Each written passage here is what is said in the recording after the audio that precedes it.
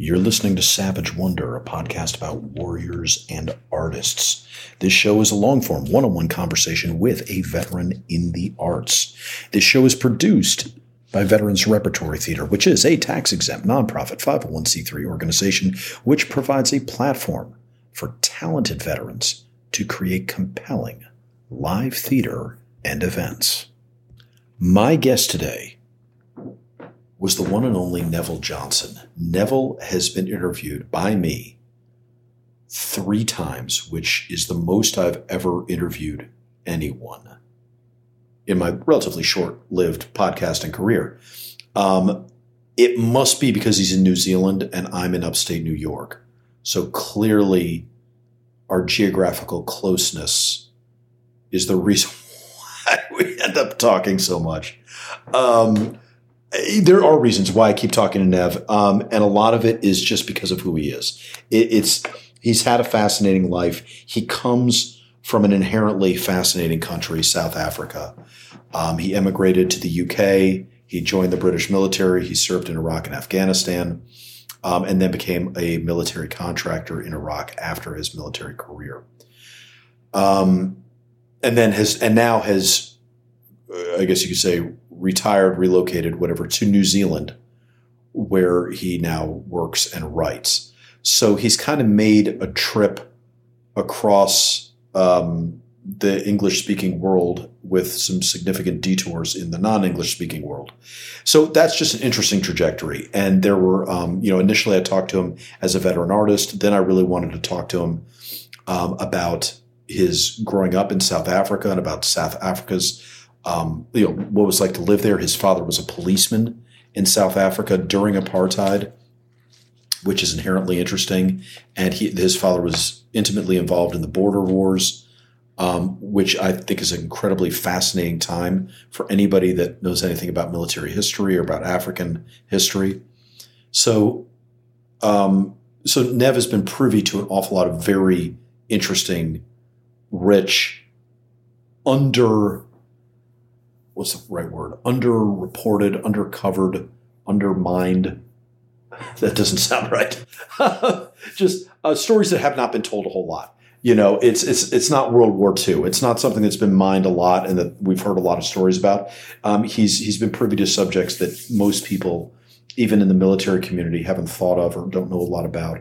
And that's just inherently interesting. However, this interview was predicated on Nev finally having his book published. His book is called Sangin, Then and Now, and unsurprisingly, it's about his time in Sangin. Nev had 2 combat deployments in his military career. I think he was in for 7 years in the British infantry. And his deployment in Iraq was relatively uneventful. And then he went to Afghanistan and ended up in Sangin, which was very eventful, and, changed his life, changed his outlook, changed, I think you could argue, made him the artist and the writer he is today. And so obviously it was worthy of a book. And Dead Reckoning Collective put it out, as they are wont to do. And it's a fascinating book. It's interesting with each of the writers that Dead Reckoning has published. What I really commend Keith and Tyler at Dead Reckoning for is that the variety in their writers. There really is no 2 of these books that are at all alike, even though many of them deal with war and the second and third order effects of war. They are wildly different takes on different aspects of war, which they should be, because it's definitely not a one-size-fits-all experience. Nev's selections that are in Sangin, in the book, I should say, read very much like they were originally written, which is as journal entries. Some of them are incredibly short. Some of them are 2 lines.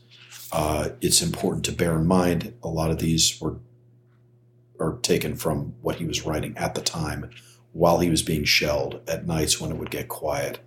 So it was, you're getting, real mainline into where his head was during, the most traumatic moments of his life. And there's a real intimacy in that. And when you hear Nev talk about, as he will in this interview, about, kind of his neuroses, about sharing some of this with people, I think that's why. I think he's exposing a lot of raw, open nerve endings to the world. You will hear me mention in the episode something that Nev had told me on a previous interview, that he wrote a lot of these initial first feeble footsteps of poems in Afrikaans, in his native Afrikaans, because he didn't want his mates to read any of it. And he didn't want it to be, if it was found or anything like that, he didn't want people to know what it was he was writing. So that was kind of his own little code language. So we talked about how many of these had to be translated from Afrikaans and what that looked like. And I'll leave you to hear about that during the interview. But that's one of the things I mentioned.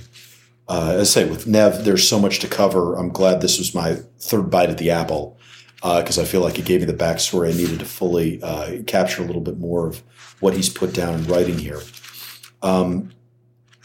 You should buy the book. If you haven't bought it already, you should buy it. It's a great addition to your library. It is some of the most pure writing I think you can get about not just a combat deployment, but combat itself. And I'm hedging my words right now because I don't want to reveal too much of what we talk about in the interview.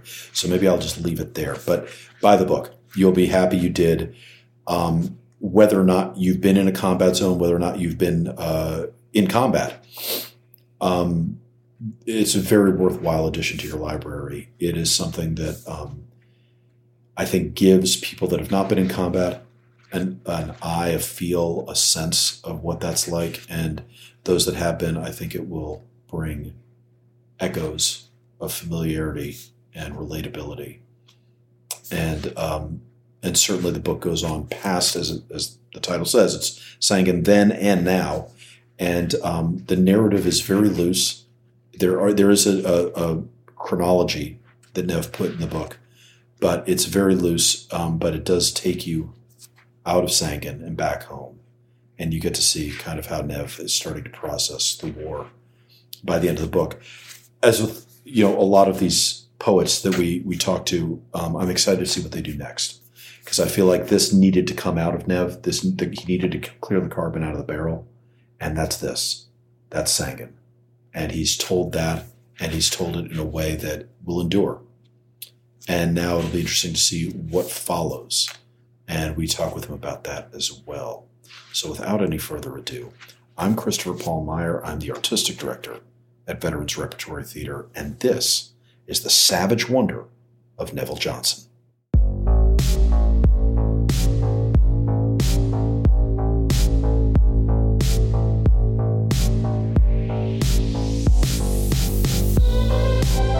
Good to see you, Nev. Good to be back. Man, I feel like we're in a good rhythm. We're on like the once a year schedule. You're actually on. I think I've interviewed more than anybody else at this point. What do you think about that? It must be because we're so close geographically. We are. It feels like I'm right in the next room. In the same time zone. Seriously, that's got to be what it is. It's that upstate New York, New Zealand connection that you just can't. There's no way we weren't going to exploit that, dude. This is exciting, man. How does it feel to have the book out now? Unreal. It feels unreal, surreal. It's almost like a dream come true. Within a nightmare, in a dream, it's unreal. The fact that it was something that was just written on a piece of paper, thoughts and memories, and now it's in a bloody book, and it's out there. It's off my shoulders. It's released. It's gone. It's out there for the world now. It doesn't belong to me anymore. It's gone. Is it off your shoulders? Do you think you'll write about this again? Is there more to say about Sangan and about Afghanistan and about your service? I think that there's always something more to be said. I think that there's always more to offload. Whether it's going to be in the form of poetry, a novel, a memoir, I'm not sure. Do you think the poetry, it kind of like cleans the carbon out, and now you maybe have better visibility on a bigger story, a more comprehensive story to tell? You said mentioned a novel and all that. Do you think that if there is more to come, it would take a another form and go kind of deeper in the narrative and spell things out more, whether or not it's autobiographical? But do you think that kind of like you needed to get the poetry out, you needed to get the immediate thoughts, the immediate feelings, and find some words for them and start to be able to form your mind around some of those ideas? I'm totally projecting, but does any of that ring true? Oh yeah, it does. It does. It was a door that I had to open. It was a path I had to go down to. It was going to happen anyway, and it was just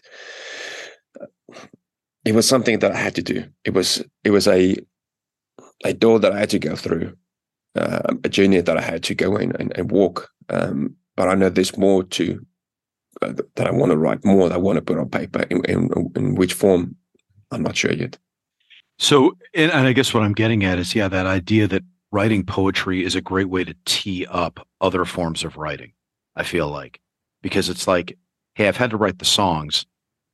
Now, can I write the movie? You know what I mean? Like there's just that sense that it's kind of primed the pump for more stuff to come. I'll tell you, quite frankly, I feel like there is a lot more to come. I'll tell you my first takeaway with the book.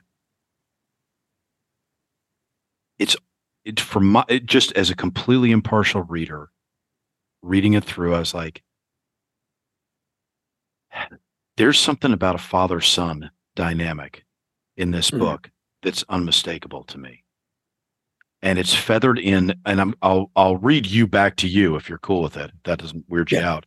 But I mean, you start off, and by start off, I mean, the first time I picked up on it was in 1978, your poem 1978, where you showed an old weathered photograph taken in 78. Not long after my birth date, my dear mom gave it to me. This one, you see, is one of a kind, taken in 78 in a place hard to find. Grateful my mom gave it to me. The photograph discolored and stained, time is deeply ingrained. His memories of that day still remain. And I should say this is wedged into whatever it was, 10, 12 poems about Helmand and about Afghanistan before, and then a whole bunch of poems after. So it's this kind of outlier poem that you wedge in there. And I was like, oh, yeah, okay. There's an echo here. And then with some other poems that we maybe can get to later, you start to address what your father meant, and then at the end, what your son meant, and kind of some interactions you'd had with him. Was that conscious? Am I reading too much into this? I don't know. How much of that did you want to leak out, or did you think was coming through, or did you want? Did you want to be part of the book? Yeah, that was spot on. Yeah, it was a big influence in writing the book. My dad, my son, war. Yeah, you've got it spot on. This the fact that there was such a big influence in getting those words out, but I was very reluctant in spilling it on paper and letting the world know. But it was something that I had to do. It was bound to happen. There wasn't anywhere that I could keep it bottled up because it was just doing too much damage. And getting out on paper was, I think, shutting a door on a past memory that I dealt with. I've looked at it, and I don't have to go back to the memory again, to the experience again. It's I've dealt with it. I'm moving on, and dealing with it. There was closure, and but that particular one is basically to do with the influence that my dad had on me, and the reasons for joining, and the fact that I dealt with certain memories from the past. We've talked before when you've been on, when we, my fascination with South Africa and with the years your dad was a policeman, but you talk here in your poem, My Road. I'm going to read it back to you again because I think it's going to say what I want to say better than I will. The road I wanted to walk as a child, the path I dreamt of exploring since 1978, the road I longed for, the road not traveled, the road that my love and passion called for, the road I stumbled on as a child that made me a man, the road that lost me, the road that found me, the road I followed to war, the road I explored alone, that I left my footprints on, the road that broke me, healed me, scarred my soul, the road that gave me courage, hope, and love, the road I followed you on. To me, that almost is the most powerful theme of the book, because I feel like that almost ties so much together. There's so much, in a sense, you're destined for war. You were going to search one out. Do you think? Yeah, totally. I knew that's what I wanted as a child, looking up to my dad when he went to the border war, the South African border war, when he went and disappeared, and I knew there was a duty that I had to go in and follow. It was a sense of purpose. I knew it was going to happen, and when and how I wasn't sure, but it was something that I was ready. It was a path I was ready to walk down and explore. I know when we talked before, I was curious about how much you talked to your dad about your experiences since, and if there was that sense of two warriors now kind of being able to have some degree of understanding, some degree of shared experience. Has that happened? Not quite, no. You would thought so, but I think there's more of a mutual understanding now. The fact that we can sit there and we know, but it's not what I thought it would be. It's many years ago I wanted answers, I wanted the conversations, and I was kind of like forcing it. But nowadays it's different. It's a mutual respect for each other.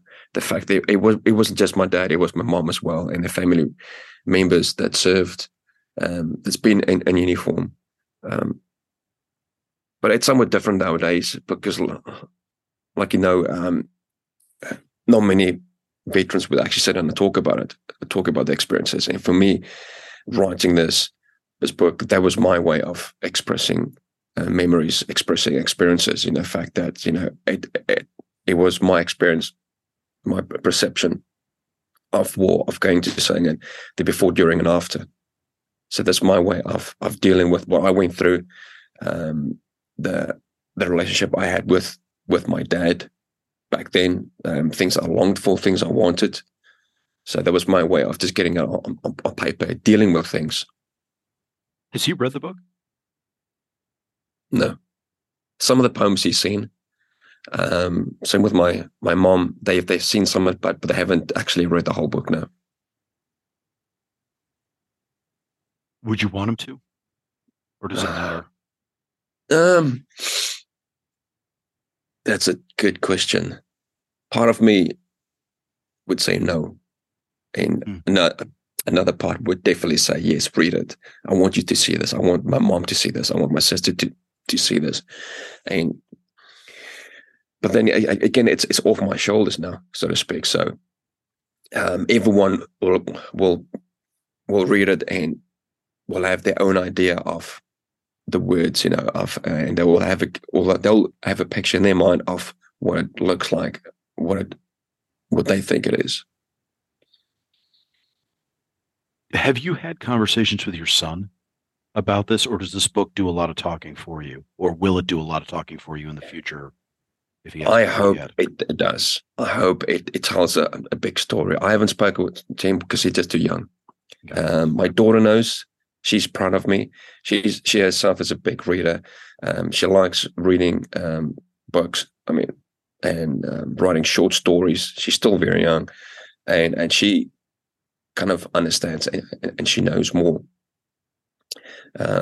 But when that day comes and he's a bit older, then I can sit down with him and explain to him the journey. But hopefully this book can then tell that story, can tell my story, can explain it to them. And then because that desire is still there to write more. That desire is still there to explain more and put more on paper. But I hope it explains somewhat. It tells a little bit. When I'm long gone, it's there for them to read. It's there that they can start. Maybe it will explain something, that I couldn't. Your poem in which you mention Aiden is, I think a lot of veterans that are dads can relate to it. I'm going to read it just because I like reading your poetry out loud. But the poem is called Aiden. I remember that it hurt you more. I remember that you needed me more than before. I failed you in a time of need. I failed you as a father. You deserve better, not a stranger. My son, be better. My son, be more.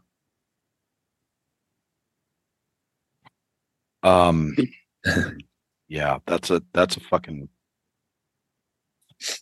good one. I think there's a lot of people can relate to that. I mean, obviously you wrote this with an eye of him reading it at some point in the future, right? Yes. It was a time where he needed me, not the person that was dealing with issues, not the person that was drinking or swearing. He just wanted his dad to take him to the park, to help him with his homework. But that person just couldn't at the time. That person, I think it was lost, dealing with issues from the past. And just couldn't, just wasn't there. There was just a shell. And it broke me. It still do, to this day, that I just couldn't. For whatever reason, I just couldn't. And then writing this book, I think, helped a lot. Like I think I mentioned quite a few times before, it helped when I thought nothing else could. It was a way to deal with things, to guide me and help me. But yeah, that was specifically for him because it was a time where he just wanted his dad. He's still young, and he just wanted for me to be there in the moment, and I couldn't. It was a struggle, and still to this day, it's a struggle to get over that. The fact that it's going to stay with him years later. He'll remember, those moments that it was just a shadow sitting there, and he really wanted his dad, but for whatever reason, I just couldn't be there for him. Do you think those are transient moments, though? Do you think those are outweighed? I mean, because when I look at you, when we've talked before, you are, to put it in very 2023 verbiage, I mean, you are a lot more self-actualized and self-aware than you were before. Probably we all are, but certainly you've really done a lot of work on yourself in that way. I have to believe that those compound and outweigh the aberrations, the moments where you weren't, and that if he has a memory of it, it's vastly overweighed by the good and by what you've learned. Don't you feel that way? Yeah. It was a journey that I had to take. It was a journey I knew that I had to deal with. I always knew it was going to be something that was it was on my path. It wasn't something that I thought, no, it's not going to happen to me. I knew that was going to happen to me. I knew that I had to deal with it at one stage or another, but I had no idea it was going to be at a time where I've got 3 kids, I've got a house, I've got a mortgage, I've got work, and then everything happens at the same time, It was a big struggle, it still is. But I knew that I had to deal with it, and it was just unfortunate. It was at a time where everything happened at once. I'm going somewhere with this, and I hope I remember enough to get there. But I mean, I feel like every dad, no matter whether they were a veteran or not, is going to have their stresses. Life is going to interrupt. There's going to be times they're harsher with their children than they wanted to be. I wonder, and I'm putting it out to you to see what you think, but I wonder if the experiences you went through with whatever problems that they caused and whatever second and third order effects they had on your son in interactions you had with him, I wonder if that is, I'm trying to think of a better word than better, but if that's better, healthier, nobler than someone who hadn't walked down a warrior path, someone who hadn't made those choices, who hadn't, because for better or for worse, you were dealing with shadows of your own father and the memories and the echoes of the past, and you chased down a dream and you got your answer, good, bad, or ugly, you got your answers. And I feel like even when we deal with the nightmares of it, there's something more fulfilling even in dealing with that trauma than to never have walked it and to have avoided it or shirked or made other choices. And I guess I'm making an opinion out of here more than a question, but I don't know, disagree or agree. I mean, how does that strike you? Because I feel like regardless, stipulating that any father is going to have moments that he's going to rub his son the wrong way or do something a little too harsh. Your harshness came from you climbed a mountain and you did it. And many people don't. And I think there's something inherently noble in that. And yes, it doesn't come with no cost and it doesn't come with no, bad juju associated with it. But of all the bad jujus to get, at least you climbed that mountain. And there's something I think fulfilling and something a son can look up to. That's my personal take. But I mean, I'm not trying to put words in your mouth. Does that strike you as accurate or do you see it differently? Yeah, it was a journey I chose at the time. Like I said, I wanted to follow my dad's footsteps. I really wanted to be there with him next to him. He was the one I looked up to. My mom was another person I looked up to. I wanted to be like them. It was a path I felt it was right for me. It was for me. I knew that I was going to walk on that path. And I did. And it was a phenomenal experience. And I'm grateful to be here because there were so many moments that I thought I won't be here. I've experienced so many things that it changed me. I went through these different characters, and I'm here now. But yeah, to be able to get through the climate and to get to the other side, it was a phenomenal experience. And to be here to then be able to put that on paper for my son, for my daughters to read as something that I just had to do, The start of the book. I mean, the second you get to Sangan, and your poems are all very, gut punchy. I mean, it's all just, hey, the symphony of war. This, this nonstop cacophony of noise and war and what that's doing to you emotionally.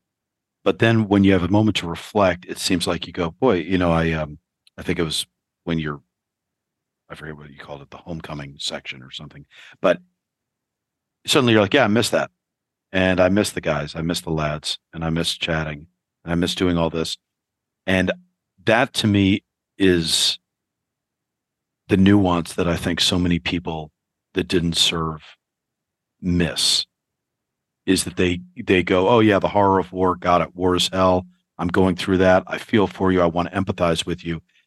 They don't understand the attraction, the longing, what you miss.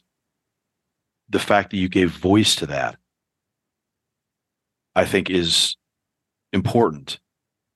And I guess where I was trying to go with that, with talking about your son and all, is that I think of all the angers and of all the frustrations that a father can bring home with him at the end of every day, I think there's a different kind of frustration and a lesser frustration maybe when the father has pushed himself to his limits and survived and come back. And then, yes, there's trauma, there's things to work through and all that.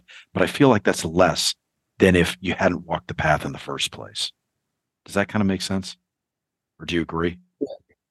Yeah, totally. I mean, yeah, it's a total different experience. I mean, I would never wish for him to go, if he wants to go and join, it would be his choice. But I just wish that he won't experience war.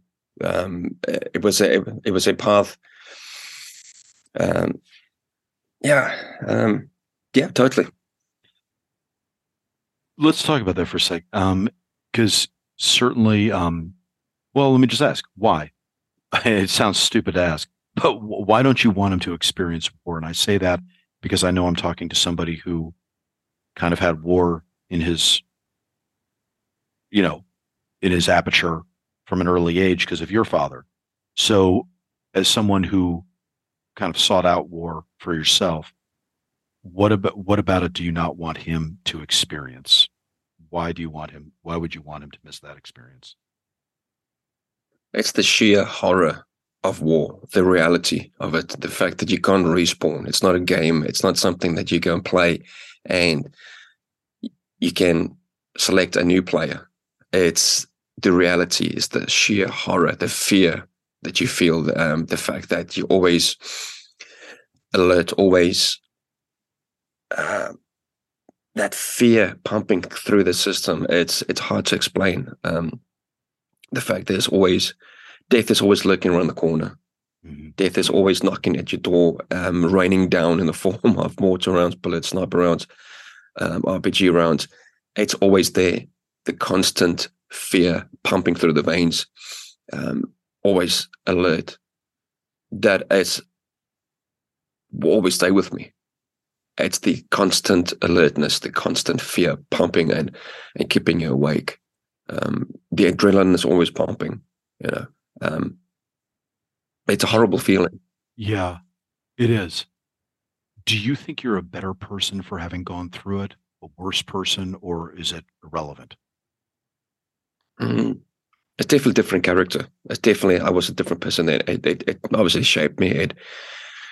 I'm grateful to be here, but you grow from that, from the experience, and then I can guide him through it if he wants to do one day, but hopefully not. But yeah, it shaped me as a human, as a father and a brother. That's for sure. Do you regret it? No, no, I don't. That was the highlight of my military career. That was the highlight of that character, of that person. It's the same name, but it was a different person back then. I'm a different person now. I've grown. I'm a father. I'm different. No, I don't regret it. Definitely not. I knew it was a path that I wanted to walk. That I knew that I will be walking. I will experience that journey. It was meant to be. I believe. I wanted that. I wanted to be there. Maybe not so much the first time when I went to Iraq, when I volunteered to go there, when I got there the first day, and I thought, well, this is shit. I want to be here, But Sangin was different. It had a different tune to it. It had a different feel to it. And no, I won't regret it. No, it's something I long for. Something it was meant to be. Yeah. Yeah, that makes a ton of sense. I want to ask you about one of the other big themes I saw of the book, which was the sound. The poems are driven by sound. So let me tell you what was going through my head when I read it, and tell me how accurate I am with this. Is it because often you were sheltering, you were going to you were crouched by the wall, so you couldn't really see what was going on, so all you have to go on is the sound? Is that kind of why so much is driven by sound? Exactly. Spot on, man. Spot on. Yeah. Then let me ask about the sound in contradistinction to the other thing that I thought was missing the whole time, which was interesting to me, was there were no very few mentions of your teammates, very few mentions of others out there, except for in remembrance. Then afterwards, you're like, yeah, I miss the lads, miss joking with them and all that. And at that point, I was like, oh shit, yeah, we didn't even hear about them. I'll throw out my theory, and you can tell me if I'm right or wrong about this. Is this because a lot of your writing was dealing with the fear? It wasn't trying to immortalize the moment and go, hey, let me paint a picture for you about this guy and that guy and what was going on here. You were literally just, it was a coping mechanism, and you were trying to deal with the fear moment to moment. Yeah, spot on. Yeah, it was during the times that I could sit down and write. It was just dealing with the fear, the fact that I've never felt this before. Yes, previous 2 years, we had the opportunity to close in with the enemy, but nothing like Sangin. Sangin was just dealing with the fear, the fact that it was different. The first night when we got there, the sound was overwhelming. It was sensory overload. But for me, it was that moment to I need to somehow deal with this. How do I deal with this? Put it on paper. Initially, it evolved from just putting down details of the amount of times we got attacked, to the point where everything I felt was on paper. But then it was done alone, because I wouldn't want to share it, with the other lads. It's not something that it was talked about. It's not something that I would want to go and say, I've written something about the night sunset. It's like, don't be stupid, man. That's just dumb. It's not something we spoke about or shared. Right. We're eating at Russian. So it was the constant fear and dealing with that shit. And how many of these poems were written originally in Afrikaans? A couple. It's a few. Because the whole journal that I kept, it was in Afrikaans that I kept track of the attacks, how I felt, and everything else. And there was a few, but then it evolved into a journal, just tracking down, writing down feelings. But there was a few that there was in Afrikaans about the sunset, just the peace in hell. Those moments, the sunrise, sunset. Those moments just before they attacked us, you could sense it. We all knew it was imminent. It was about to happen, because there's no wildlife, there's no birds chirping, singing their song. It was those moments. When you were going back and compiling everything for the book, was there anything left to translate from Afrikaans at that moment, or had you already moved it all into English at that point? That stage much was done in English, and there was a few that was in Afrikaans, and I thought I would have to rewrite, I have to change a few things, but the rest was just based on the journal, based on those moments. Whilst writing it, then I looked at some photos and some music inspired me, that the sound, sitting down, writing, looking at some images, it triggered memories that I just locked away. For me, I just locked everything away. Memories, that journal, my medals, locked away in the bloody shoebox. At that stage, I had nothing up on the walls, no photos, no plaques, nothing. Everything locked away in a shoebox. But that that journal with the medals, a couple of photos, it was locked away. It was in a shoebox, stored away, and it was until when I came across the Dead Reckoning. There was a ad, I think, on social media asking for people to submit poetry, or that for me, that's where my journey started with the writing. And I thought, I need to go back and find this journal, and that's where it all started. So by the time you and Keith were sitting down to put the book together, really everything was done. There wasn't more to be written. There wasn't more to be translated. There wasn't more. I mean, how much more unpacking did you have to do to put all this together? Quite a fair bit. Really? Quite a fair. Yeah. For me, just looking back into it, just reflecting back, looking at reading the journal, there wasn't much. There was maybe a couple, maybe a few. There was no Afrikaans that I had to sort of translate, but the rest was just basically reading the journal, sitting back and reflecting and thinking, and really spending time in that space. And other things started to just open the floodgates. Like I said, I would sit there and I would reflect back, look at some video footage, look at photos, and then at the same time having a drink there late at night, and then I would then play music in the background, and then just the floodgates just open, and then all these memories would then flood back.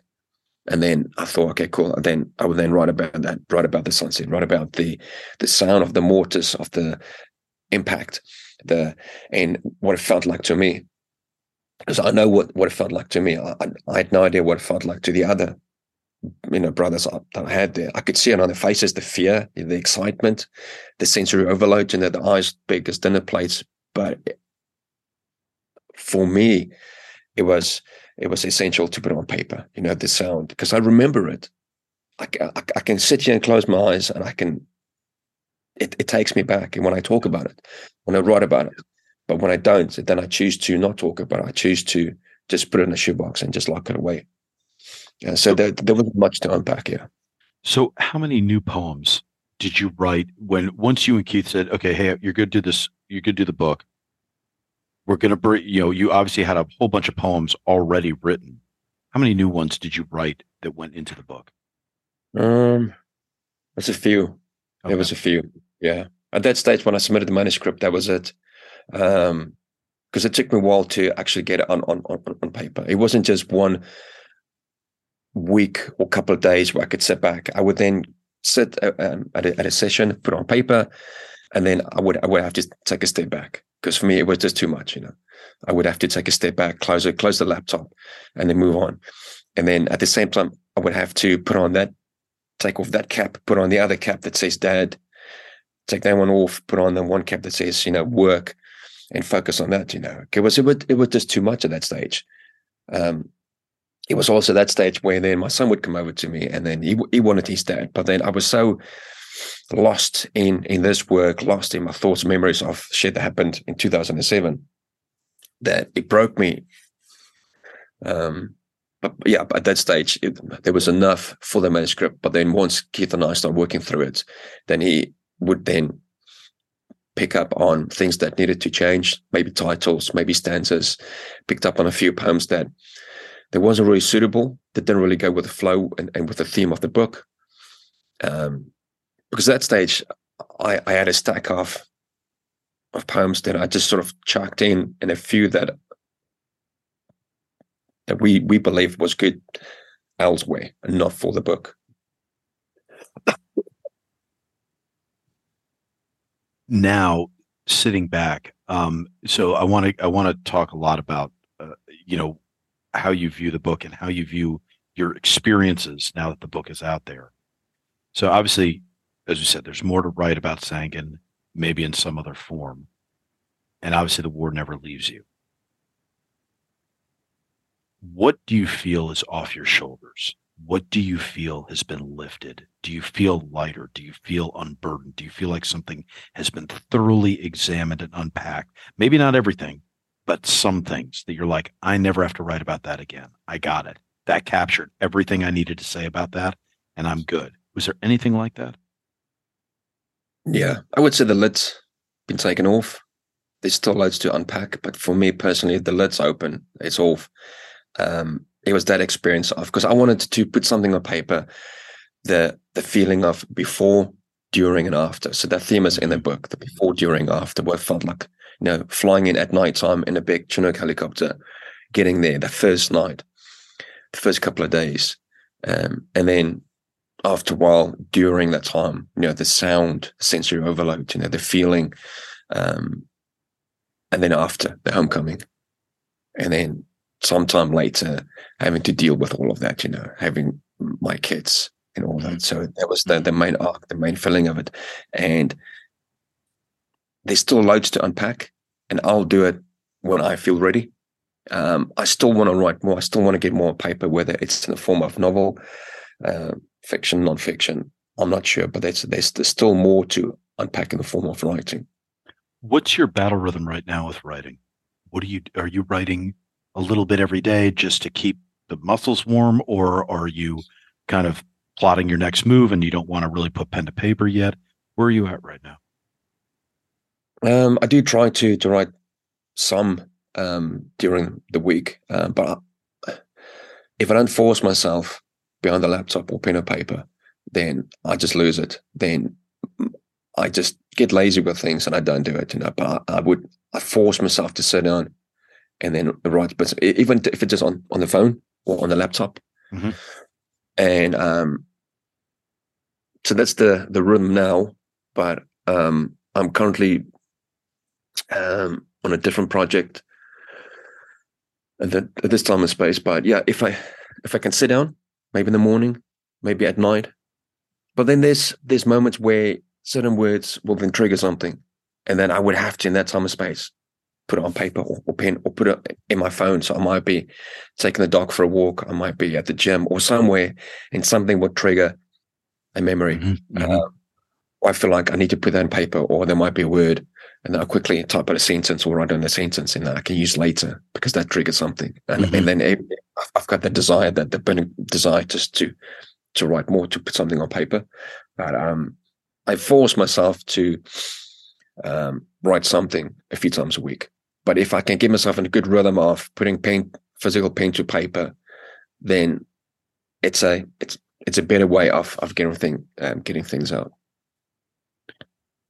I wanted to pick up on one thing that I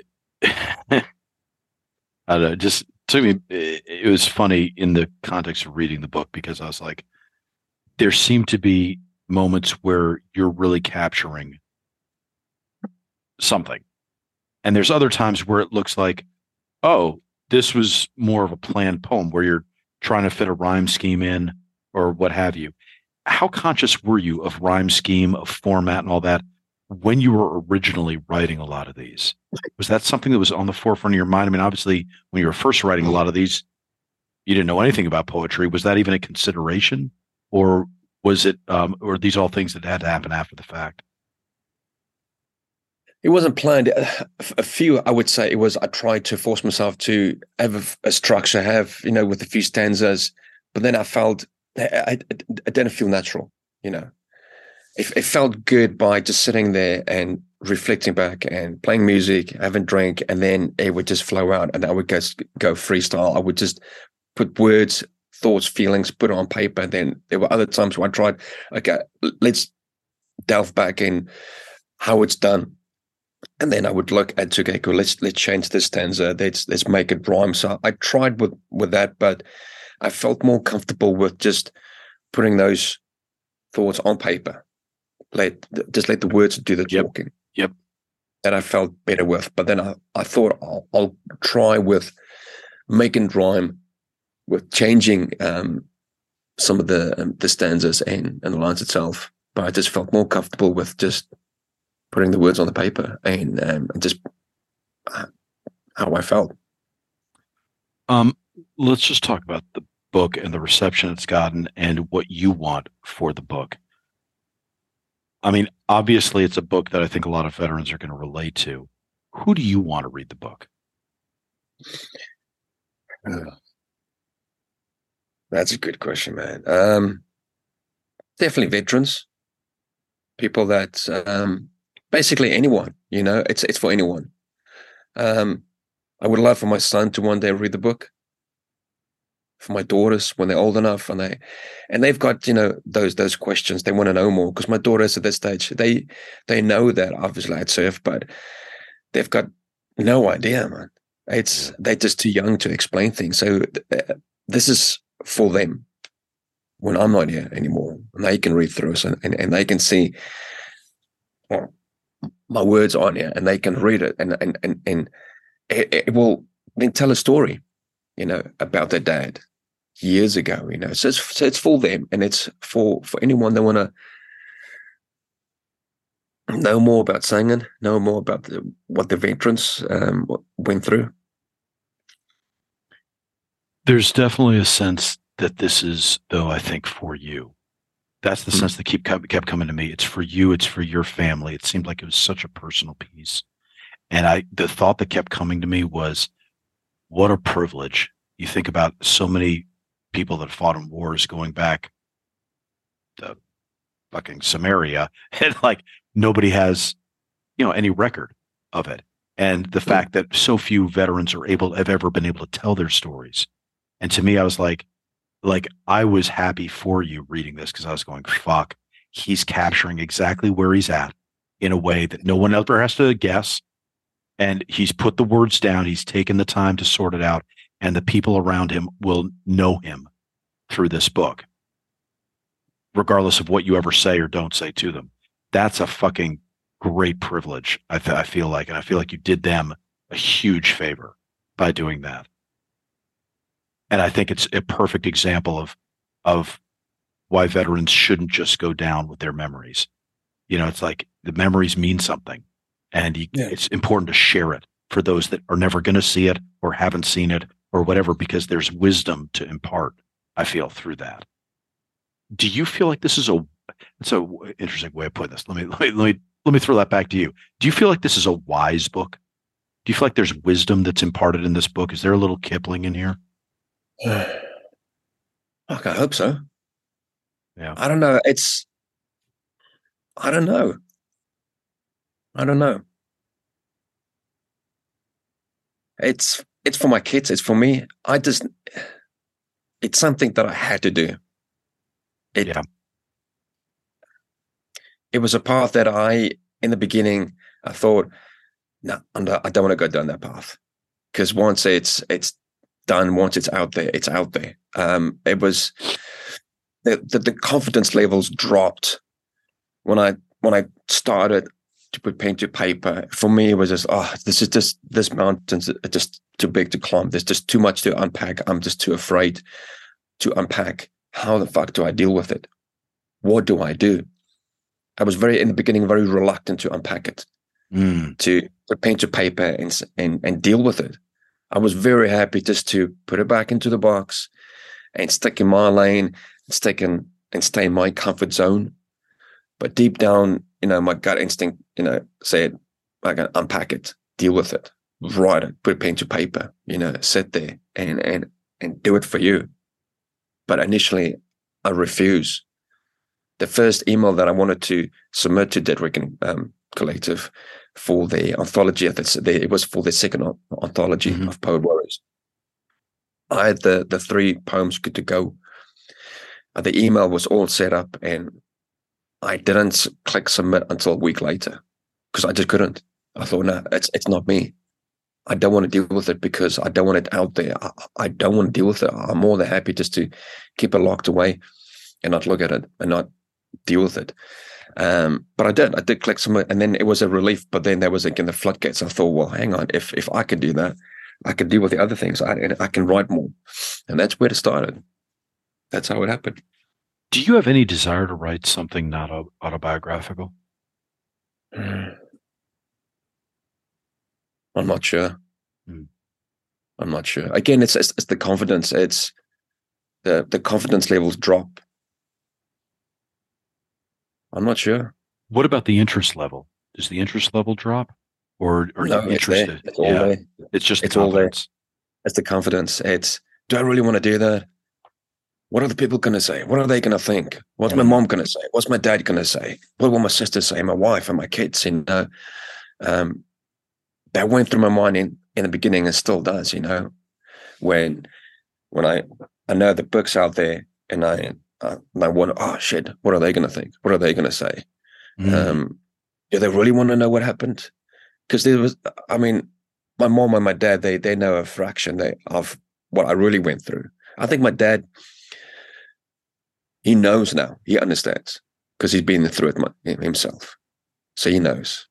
So there's that mutual understanding, that mutual respect. Never mind the fucking damage that's been done. But it's whether I want them to know. But it's out there. I had to do this. Have any of your old mates hit you up and said, "Holy shit, you wrote a book," or "Holy shit, you're writing poetry," or do you hear about it at all from peers that you went? Yeah, there's a few.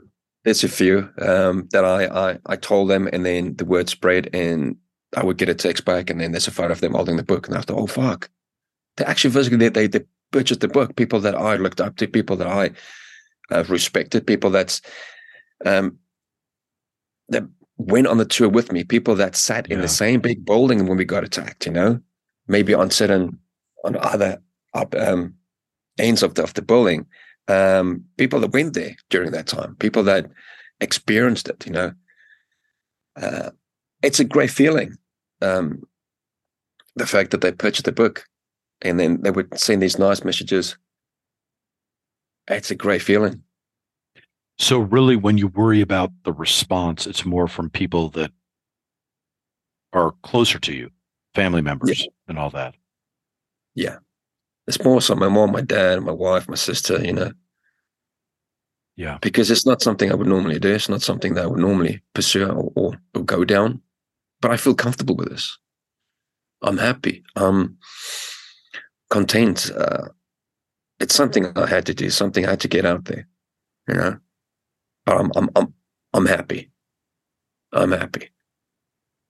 Yeah, that's not nothing. I mean, that's significant. Before I ask about future projects, um, your poem "I Miss," I referenced it before, but you talked about missing the warm days, missing the Sanguine days, the lads, the good times, the banter, the lads, the brothers, and I won't read the whole poem, but it's incredibly relatable. Do you still have those moments? Do you still miss it sometimes? Yeah, yeah. But the thing is, it's the tribe. It's the people. When I really think about it, it's the blokes, the lads. It's that moment sitting together, going through all together, because we've all been through it together. The training, the build up. You get there, sit there, and then experience the fear together, and then the homecoming. That's the moments of being together, going through that bond, that close bond. That's not there anymore. That I miss because I'm living in New Zealand, so far away from them. But it is what it is, man. Now, I mean, one thing that we've talked about in the past on the show, and we haven't mentioned today, was obviously, after Sanguine, it wasn't like you completely left the war zones. I mean, you went back and you worked for, what was it, 7 years as a contractor? How many years did you do as a contractor? No, it was 7 years in the army, about 2.5, maybe 3 years as a contractor. Okay, Yeah. Okay, 2.5, 3 years. And that was all in Iraq, right? Yeah, yeah. Baghdad, Basra. Mm-hmm. So, was there do you find that any of that inspires you or compels any need to keep writing? That's like, hey, this is Sanguine, cool. But there was also other stuff, and not all of it was action packed. But there's other stuff, other experiences, other colors, other nuances that could be captured. Does any of that turn you on, or not so much? Not so much. It was more so the Sanguine. It was more so the military days. Mm-hmm. Those tours of going to Northern Ireland, going to Iraq, and then Afghan. The moments after, not so much. And it was great being there, working there. It was phenomenal, but the impact wasn't so great. It wasn't a huge impact on the fact that I need to put pen to paper. For me, it was just pure business. It was out there doing a job, achieving the objective, and then moving on. But it was more so Sanguine. And it's hard to explain. I don't know why, but it was more so Sanguine that had that profound impact on us. Well, it's your most kinetic experience, right? Yeah, it was. It was full on. I mean, the first, was it 19 or 20 days were just purely defending the compound, It was full on. And that's it was in the quiet moments that I could sit down and put pen to paper, fill in the journal, started with the caliber and that we got attacked with, and then it evolved into something else, and I'm so grateful I actually kept a journal then. Yeah. I want to circle back to something we talked about before. What would you be like if you had never gone in the army? Yeah. A quiet, shy introvert. I don't know. Probably a person that won't achieve much. I don't know. A very quiet person, a person that would just stick to his lane, stick to his comfort zone, not achieve much. Would you have been happy? Oh, heck, I'm not happy now, am I? Well, that's what I'm getting at. Because, and here's my ulterior motive in asking that is I do feel like a lot of the times, sometimes in the veteran community, but especially outside the veteran community, there's a temptation to go, you poor guys, what you went through, blah, blah, blah, blah. And that's all true. But also, if you make it through it, there is also a strength, a resilience, and a purpose that sometimes you get that otherwise you wouldn't get. And sometimes, and I use this word advisedly, but the ennobling aspects of wartime service are sometimes brushed aside in lieu of the trauma narrative. Okay, well, how bad was it? And oh my God, no shit, that's what you're going through. I can't imagine, and all that. And both things can be true. It's not all of one or all of another, but I do wonder sometimes if I don't know. I mean, how do you feel? Do you feel like that there was it seems like what you're saying is that there was a sense of purpose that came with all the trauma and that came with all the bad stuff, but there is also more than a silver lining that also occurred. Yeah, it was definitely a sense of purpose. It was something that I wanted, something that I volunteered, that I wanted to follow, and I wanted to go and do. It was down to my folks that paved that path, that guided me. I think deep down, my mom and my dad knew that I would be walking down that path. It didn't work out the way I wanted, but I got there in the end. And I forced myself. I didn't really. It was nothing to force. It was going to happen. I knew, and that's what I wanted. It was destined for me. It was a sense of purpose. It was my duty to follow that dream down that path. I just had to. I don't think we talked about this last time you were on the show. How did you feel with the withdrawal from Afghanistan? Did that hit you in any way? Oh yeah. It was a mixed emotions all over the place. Frustration, anger, sadness, anger, helplessness. It was a horrible feeling. It was a horrible feeling. The fact that sitting there watching TV, seeing it all unfold. They're getting closer and closer to Kabul, and just the way it ended, the big spectacle, the big event that unfolded. It was horrible. The fact that and then it brought back memories of Sangin again. Yeah, what we went through, and the fact that when my unit went back in 2009, I didn't go. On that particular tour, we've lost 6 or 7 blokes on that particular tour. Never mind all the other, deaths, and then you think, fuck, it was for nothing. The area Sangin that we fought for was quickly regained. Once we withdrew from the area, once the Brits left, and once the American troops left, the Taliban just took over. They within, I don't know, days, maybe weeks. It was it was retaken. Anger. It's a horrible feeling. You think it was for nothing.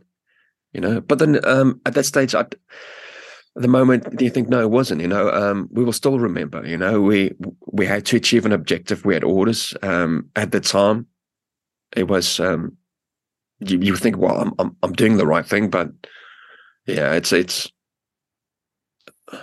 a mixed emotions thinking back. But what can you do? Fuck, man. This is gonna sound like a perverse way of taking that topic, but did it help your writing or did it hurt your writing? Did you feel more inspired to put stuff down on paper, or did it not affect that? That was the moment where nothing. There was no inspiration whatsoever. Yeah. Just felt morbid. I fell down. I thought, this is not going to inspire anything. This is not going to inspire me. Maybe inspire me to bloody drink, but not put pen to paper. It's not going to move me. It's not going to inspire me to write something brilliant. Definitely not. But what inspires me, or made me want to write more, is just thinking back to what we've been through, thinking back to that journey that I walked. Reading other people's books. That would inspire me. Me thinking back to what it felt like for me. Me wanting to put things on paper for my kids to read, or do something for me that would inspire me. Looking back at a particular image that that I took on a particular day of friends that's no longer there, that inspire me. That inspire me to put on something on paper to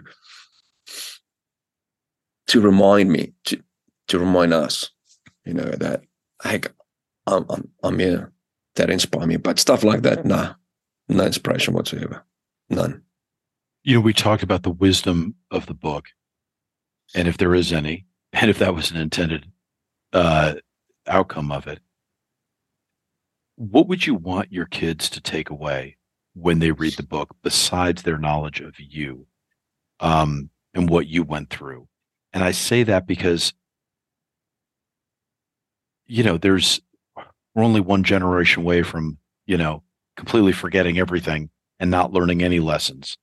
And besides your own emotional journey and your own maturation process, I feel like any veteran has experiential wisdom that's important for people to know and important for their immediate family probably to know. Do you feel like any of that, A, is in the book, or B, is there stuff that you want them to take away from the book and go, this is why X, and I wrote all this, therefore don't do blah, blah, blah. Like, is there anything like that you kind of see as a takeaway from the book? I think what they should take away, this is your dad's story. This is what he's been through. This is the things that he's been hiding for so many years. The things that he doesn't really talk about or mention. I don't talk about this to my wife, my dear wife. And she's seen some of the book. She went through it. That was hard. For her to actually sit there with the book, holding the book, holding it in the hands, and then reading it. I thought, oh, that's my wife. That's she's going through that book. She's reading things that I don't really talk about at all with her. There was a different, at that stage, I haven't even met her yet, I was a single lad going through all of that. So I just want them to take away, this is your dad. It was a different character. It was a different person. Same name, maybe younger looking face, but that was him, It's for you. It's for them to read and take away what you want to take away. Take from it what you need, what you don't need, discard, leave it, but then use it in a way that's going to help you down the road. Have something on paper. Because my dad, he's been through a lot. My mom's been through a lot. Nothing's really on paper. There's no stories. There's nothing for me to take away. So this is basically for them. Take away what you need. Take away what you desire. But it's your dad's story. It's what I've been through. It was a wonderful, wild ride, and this is what it felt like. It's set in stone now. It's for you to read and for your kids to read. I'll be long gone, but then they can take away what they need from this. They can look into it, and they know that that's their dad that's been through it. So take what you need, I would say. Do you feel this is a completely random thought, but do you feel like there's any value in actually trying to get your dad's story on paper, even just for yourself, and say, hey, I think it's important that the family have something on paper? I would say yes, but you can't force it. I would say yes, I would like to have something on paper from my dad, something on paper from my mom, her story. What it felt like for her when he went to the border and she was alone by herself, and she was alone with just the two of us, because she was then forced to work, raise, a young son. Having, those two stories, being on the border, no man's land, fighting on the soft white sand, and away there, having that story, and also have the story of my mum, what it felt like for her, that side of it, of the fence. I would love to, but you can't force these things. You can't force something that might not happen, or people don't want on paper. But if I had the choice, I would like for something to be on paper. It would be great. But you can't force it. But I know for me, I've got my my story on paper, which is good. Yeah. This is going to be kind of a weird question, but it just strikes me. You talk, and we've talked before on the show about Ovambaland. And is that how I say it? Ovambaland? Is that the right pronunciation? Yeah. Ovambaland. And obviously, to an American, that sounds very exotic. But even to you, it seems like there was mystery and an enigma to it and a fascination with it. Yeah.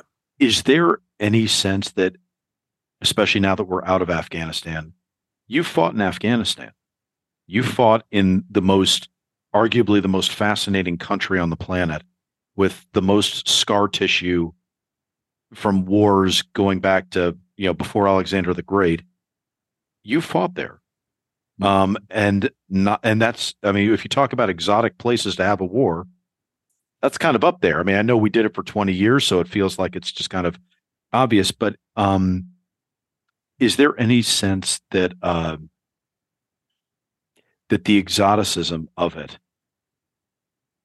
is worth you telling your story, because not everyone will know what that's like, and not everyone will be able to appreciate the exotic nature of where you were.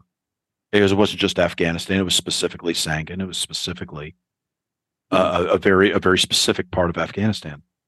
I don't know. The thought just crossed my mind, so I'm just kind of throwing out a bag of ideas to you. But is there something about you weren't fighting the Nazis in, Belgium or anything? You weren't fighting something where, hey, we can go visit there now. You fought in a place that you can't just go back and visit. You can't just fly into. Your kids might never be able to go there and take pictures and go, oh my God, this is where my dad fought. And so to be able to capture something like that is, I don't know. It seems to me there's a real attraction and necessity to capture stories when there might not be another time or place that could ever be captured. Does that kind of make sense? Yeah. If I could, I would love to go back, but I don't think that's going to happen in my lifetime. Yeah. I'd be able to capture that on paper as probably a better option. Yeah. Can you go to Ovambaland? What's that like now? Yeah, you can. Yeah. So there's many veterans that they've gone back since, and they've organized these tours, overland tours, because in order to get there, you need a big off-road vehicle. So I would love to, if I had the money, and I would take my dad and go with him. So you can. It's bizarre, the fact that you can do that now. You can organize these tours, overland tours, and go there and take photos. And you've got these wrecks, these APC vehicles, tanks, bunkers. You can go back and take photos. Whether I think it's a good idea to actually take him, who knows? Yeah, right. Love to. Maybe more so for me, because I've read these stories, I've seen the photos, and there's this certain magical sense about it, there's that I would like to experience, would like to go see, more so for myself, I think. I'm not sure if he wants to go back, but you can actually physically go back there and explore those areas. The fact that you can now, but then many years ago, it was a bloody war zone. Yeah. It's bizarre too. It's insane. I know.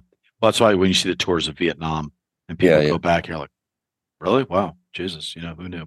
I don't want to let you go without talking about your wife and what she meant, because you do have poems about her. Yeah. And you're very, and it's one of those things that struck me. You don't get your angel unless you need an angel. Mm. And I feel like, that's, anyway, I think you capture that well. And there is a sense that, I guess one of the things I realize, and I keep coming back to when I'm asking you these questions, is hinting at the nobility of your service. And that's taking away the politics of it for the moment, but mostly focusing on, I feel like young men need a challenge, and it doesn't always need to be war, let me stipulate. But if they are driven to that, the pain, the agony, and all that, it can lead, in fact, it might even be vital to lead a richer life. And I was thinking that with if 95% of your pain or pleasure comes from your life partner, that's pretty fucking good to have someone that you know, love so much, that you revere so much, that's been such a support to you. And I feel like you don't get that unless you need it. And that is, but I don't know. I'm not trying to put words in your mouth, but those are some of the thoughts that just kind of came to me while I was reading. Accurate, not accurate? Yeah, yeah, that's totally spot on. You know, it's been an amazing experience having someone there during the time that you felt like just giving up. You know, she was the one that I could just look at, and then I would then I would feel better. You know, just her presence in the house, you know, would then help me and guide me. Talking to me, I would have a horrible moment or day, and then with her being there and just putting her hand on my shoulder and says, it's going to be okay. It's okay. And her, the way, you know, that she would then guide and help, not in a certain way. How can I explain this? Her presence, just being there, being my rock, you know, and then knowing it's going to be okay with her there. What does she do for your writing? Is she a muse in any way? Or is it just the support and knowing that she's there and therefore you're freed up to write what you need to write? It's the support. It's knowing that she's there and knowing that I can rely on her. It's the support. Yeah.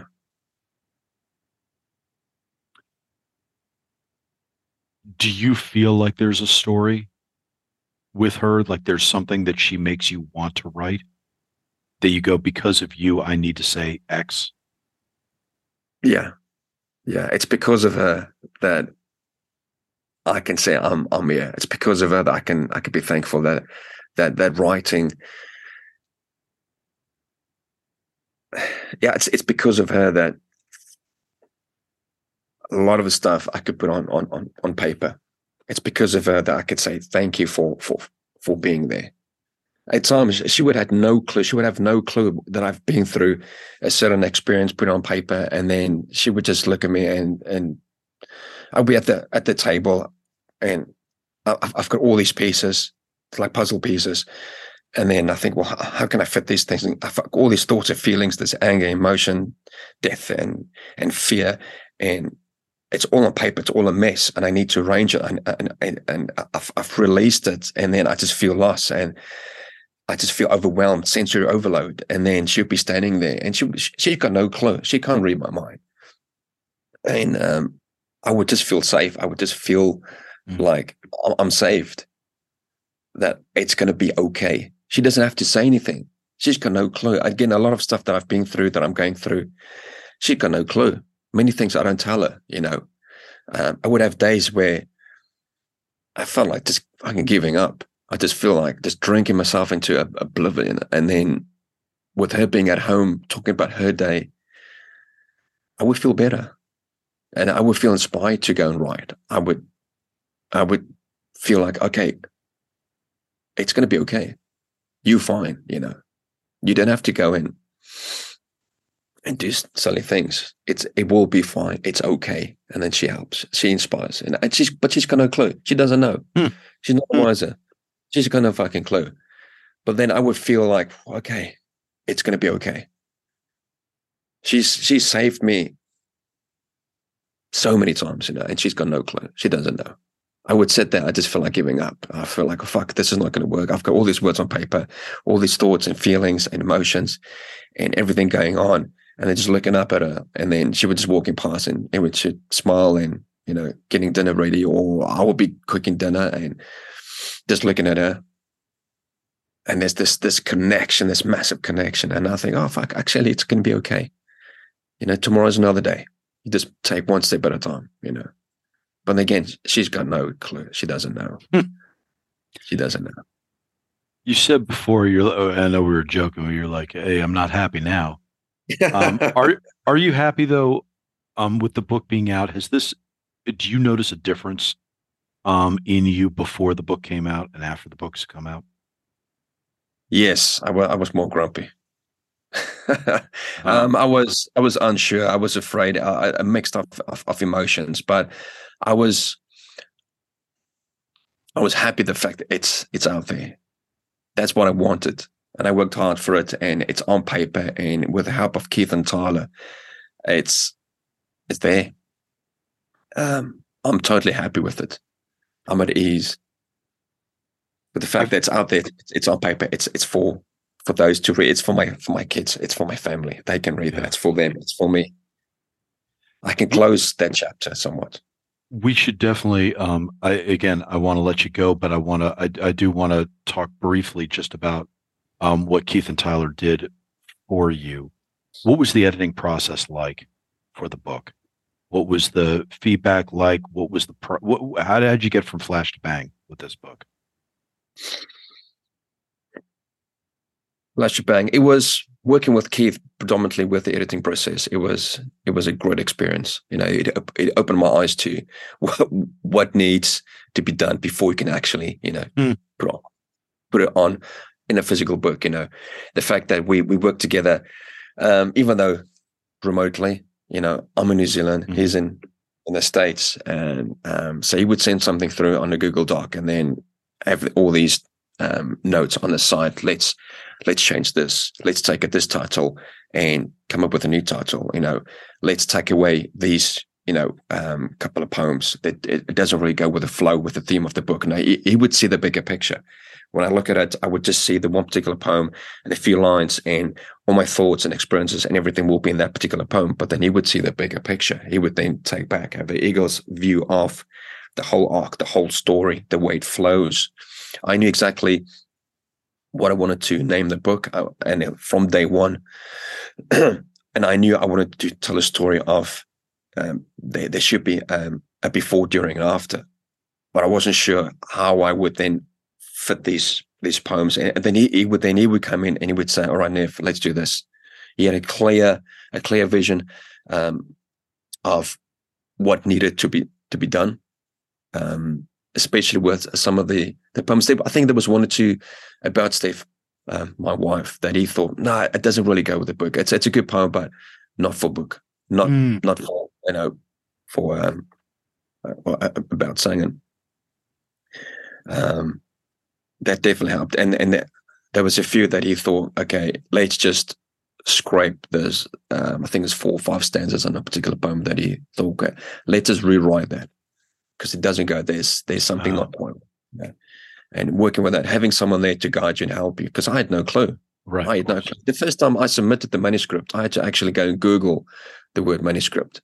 What the hell does it mean? Is it a script for a playwright? Is it, what the fuck is it? So I had to go and Google it and find, okay, what's the best way? Because when you submit something that's a manuscript, it's got to be the whole thing, and it has to fit their criteria, And initially I thought, oh fuck, it's too hard. I'll just put that in the too hard basket for a while and just leave it, Yeah.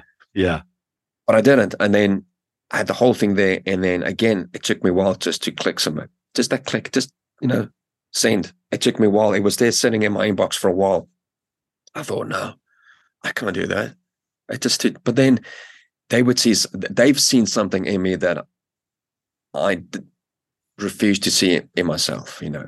They've seen something, because they won't just take on any person. They won't take on any man and his dog and say, we'll accept your manuscript.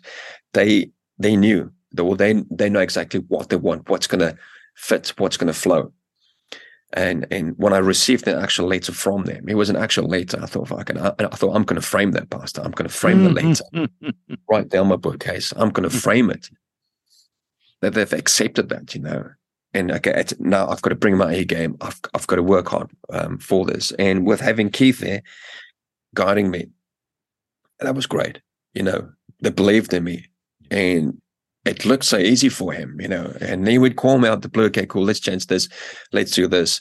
And I had an idea of putting images in, but then as the project evolved into something else where it was, we had images, but it was then utilized more like a chapter break, like a page break, which I thought was great. And the fact that Tyler came up with that, and he helped with the front, with the front cover and the rear design. And it's a great design. Yeah. That's beautiful. I like it. Yeah.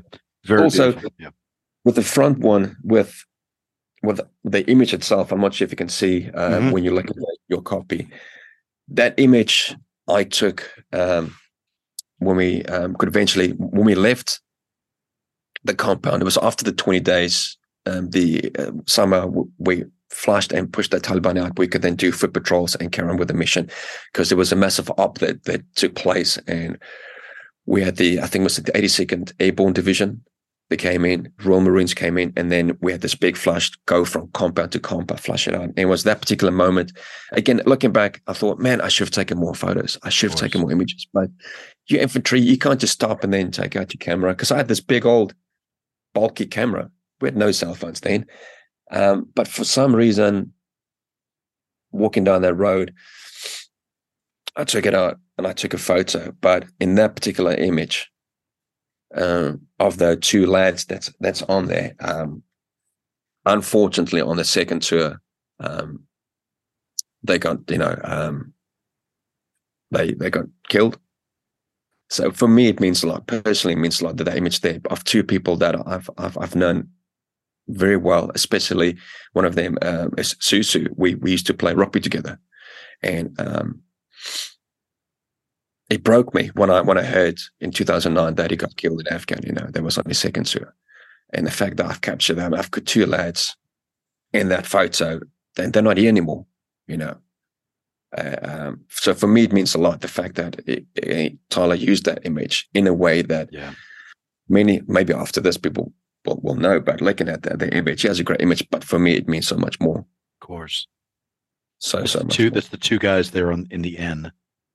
Yes, if you look at the N and the first N and the second. The first N and the second N. Yeah. Yeah. So one of them is got his back facing to us. That's Val, and his second N, that's Susu, facing the camera. It was just, we were patrolling. I just took the camera out. I took a snapshot because in the photo itself, in the distance, there's a vehicle, burned out vehicle. That's the vehicle that Val used. He used, I think, 50 cal.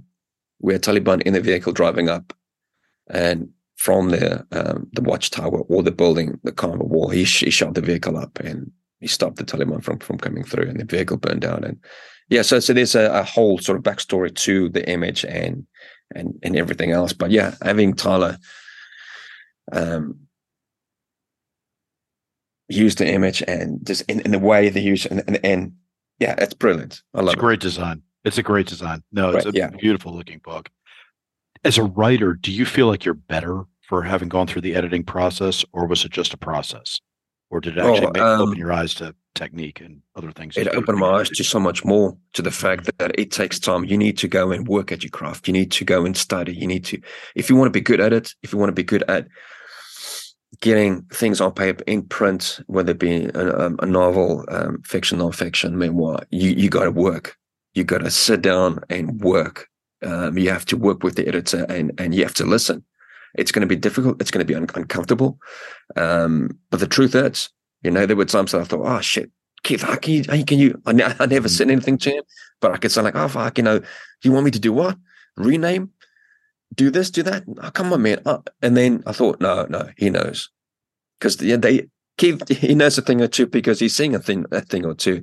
Mm-hmm. And, he's the pro when it comes to that. It opened my eyes to, if you want to make this work, you got to write. You got to practice. That's the only way to be good at that, and you can't just stop at one particular book and think, oh, I'm the best thing since sliced bread.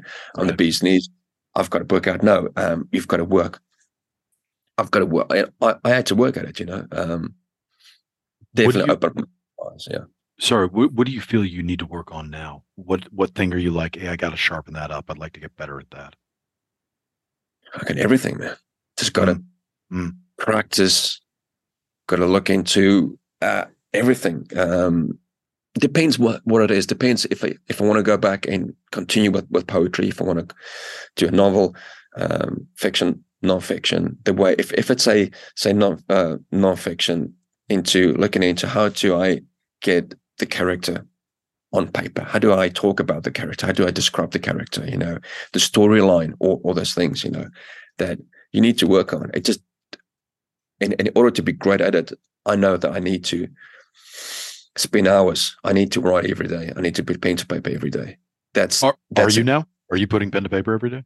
No, that's the thing is, a few times during a week, I would then put things quickly on my phone, put it on the laptop for if I want to use it later. I've got there's loads of pieces that never made it into the book, that I never submitted to Keith or Tyler, that I want to use someday. I definitely would like to use it again, but then incorporate that with images. So the image will then go with the poem, or just have images in the first half and then the second half. But then do I really want to go back into singing again and having poems?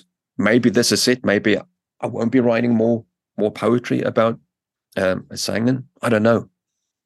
But I would have to put pen to paper every day, and when I do, it helps.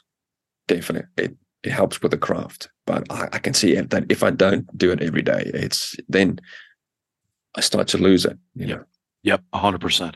Yeah, it's something that I need to work on. Yeah, totally. Yeah. Nev, tell everybody where they need to follow you. Where they need. Obviously, get Sangan anywhere, but if you want to tell them specifically how to get it on Dead Reckoning, just tell them everything they should know. Find me on social media, on Instagram or Facebook. If you could maybe just chuck the links in there, and when this comes in. It'll be in the show notes. It'll be in the show notes for sure. And Instagram, I'm very active on there. On Facebook, Dead Reckoning Collective would be the people to get in contact with for the book. Amazon, any good place you can get a good book these days. It's great to see you, brother. Really, congratulations, man. I'm really happy for you. It's a great piece of work, and I'm thrilled that you got this out there. And now I want to see what else is coming down the pike.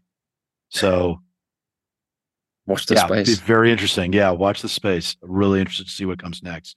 It's great to see you, brother. Thank you. Thank you for your time. Thank you for the friendship. I do appreciate that, man. It means a lot, even though it's on a virtual, on Zoom. I do appreciate that tremendously. So thank you for your time. Thank you for reaching out. Thank you for giving me this space to discuss and talk and open up. That was the savage wonder of Neville Johnson. Always great to talk to Nev. I always feel like it's a treat because he is so far away and he's talking to me from, forget about the same time zone. We're not even on the same day on the calendar when we talk. And so to be able to get him to adjust his sleep patterns or mess with his pattern of life in order to take the call and do an interview is always a treat. And such an interesting guy. I will make one comment that I probably should tell Nev to his face. I can't remember if I have in one way or another. When I'm talking to him, and obviously we're looking at each other on Zoom, we don't do video for this podcast because it's all we can do just to get the audio out right. But at some point we probably will. But it is interesting when I talk to Nev and to the best I can tell, being that we're on Zoom, I always feel that he's holding back. I always feel like there's still that reticence. He's still holding on to things. He still wants to be close hold on some information, some stories, some depth, which is understandable. We all have that. And I think especially when there's, when you're really having to do forensics on your own thoughts, your own actions, your own history, there's always going to be that natural reticence and caution.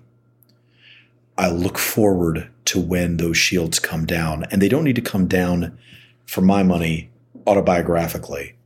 It doesn't really matter to me what Nev will ever say or what he and I talk about as much, but I look forward to when they come down artistically. And as I say, I look forward to his next work and seeing what more can be mined. Because I very much get the sense with him that we are just starting to break through the topsoil. and I'm really interested to see what's going to happen as things unspool and he unpacks more and more and more. And in some ways, I almost hope he does it fictionally because I feel like that could free him up to tell more. And it's not really that important whether or not we as an audience know what he's thinking or what he experienced, but it is important for us to imbibe the experiential wisdom, the experiences that he had. And we don't need to know which parts are real and which parts are fictional. And I think fiction could be a great tool for that. So I'm interested to see where he goes from here. But such an interesting dude with such an interesting life. And it is not over by a long shot. So buy Sangan if you haven't already. Sangan Then and Now, published by Dead Reckoning Collective. Okay, on that note, let me shift into shameless plug mode. A lot going on at Veterans Repertory Theater. We have announced our parlor season. So if you're in the greater Cornwall, New York area, anytime between April 1st and December 10th, 11th, 9th, I can't remember. Stop by on a Saturday night. Our parlor shows are up. We have 7 phenomenal shows that we will be doing this year. Each show goes for about 4 consecutive Saturdays. So basically a month of Saturdays for each show. And that's our staged readings. We have a really cool thing coming up that I can't talk about yet. So I'm going to hold on that. But the biggest thing I want to offer to you all is if you're in the greater Washington, D.C. area on or about April 13th, do yourself a favor, come see Savage Wonderground 3 Strangers, our latest Savage Wonderground show that we have put together, again, at Old Town Alexandria's beautiful Principal Gallery right on King Street. It's a gorgeous space. It's an inspirational space. It actually has some depth and resonance for our performers as well. Our performers for this one, again, local DC, Virginia-based veteran artists. We have Chris Battles, the artist in residence of the United States Marine Corps, which is fucking huge. I'm so excited that Chris is going to be a part of this. He's been on the show before, so if you don't remember, go back and listen to the Chris Battles interview. It's a really interesting interview. Of course, Charles McCaffrey, who was on last week, will be there, a Navy veteran, storyteller, and a major pillar of the 3 Strangers show. Our managing producer, Dex, of course, will have a large role in this as a former Marine MP, and Logan Vath, Navy veteran, and a phenomenally talented singer-songwriter. And let me tell you, I do not go for singer-songwriters. I'm not like a big John Mayer, what's that fucking guy, Mraz? Mraz? What the fuck is his name? Steve Mraz? John Mraz? God damn, I'm going to kick myself after. Anyway, that guy, I'm not like, I don't dig that stuff. I don't dig the singer-songwriter, like cooing into a microphone stuff. That's not really the music that gets to me very often. But fucking Logan's EP that I listened to, Lost on Leaving, fuck, incredible songs, like just phenomenal. And Logan's the one traveling the furthest distance, coming up from the Chesapeake, Norfolk area. And I'm super excited. We wanted to get him for the festival last year. I'm super excited he's able to come up and do Wonderground. So 4 phenomenal artists telling a narrative about 3 strangers, a thief, a warrior, and a lover. And that will be played out in the many rooms of the Principal Gallery in Old Town Alexandria on April 13th. Do yourself a favor, come see it. Tickets are $20. We split the proceeds with our veteran artists. It's really going to be a fun night. We have a grazing table. We have some drinks for you. It's a very short show. It's just 1 hour, but it's, we pack a lot into it, and it's really cool. Moving, a little comedy, a little drama, a little trauma, a lot of feeling, and, just a very cool narrative that I think is going to, I just can't wait for you all to see it. So get your tickets. Now you can get them most easily by just going to savagewonder.com. That's savagewonder.com, savagewonder.com. When you go there, you'll see the big red button saying, buy tickets to Savage Wonderground 3 Strangers. Click on that. It takes you right through it. Super easy. We deeply appreciate it. We'd love to see you all there. It's a small space, so we're not putting out that many tickets. So it's a great, relatively cheap and easy date night, but just a very, very cool night with some really, really talented veteran artists. And we had such a great time last time we were in D.C. We would love to have another great night there with you all. So very much looking forward to that. April 13th, get your tickets at savagewonder.com. For everything else going on, go to vetrep.org, vetrep.org, vetrep.org, and you can hear about all the lines of effort we have going on. But obviously for our Savage Wonder events, we like to just make it easy and have you go to savagewonder.com, where the entire site is dedicated to our work with veterans in artistic media besides theater. Okay, I guess I always have more stuff to plug, but without plugging it for the time being and letting you all go at that, I need to thank our producer, Mike Neal, as always, for putting this episode out. I'm Christopher Paul Meyer on behalf of Veterans Repertory Theater. See you next time. We will dive further into the savage wonder of veterans in the arts.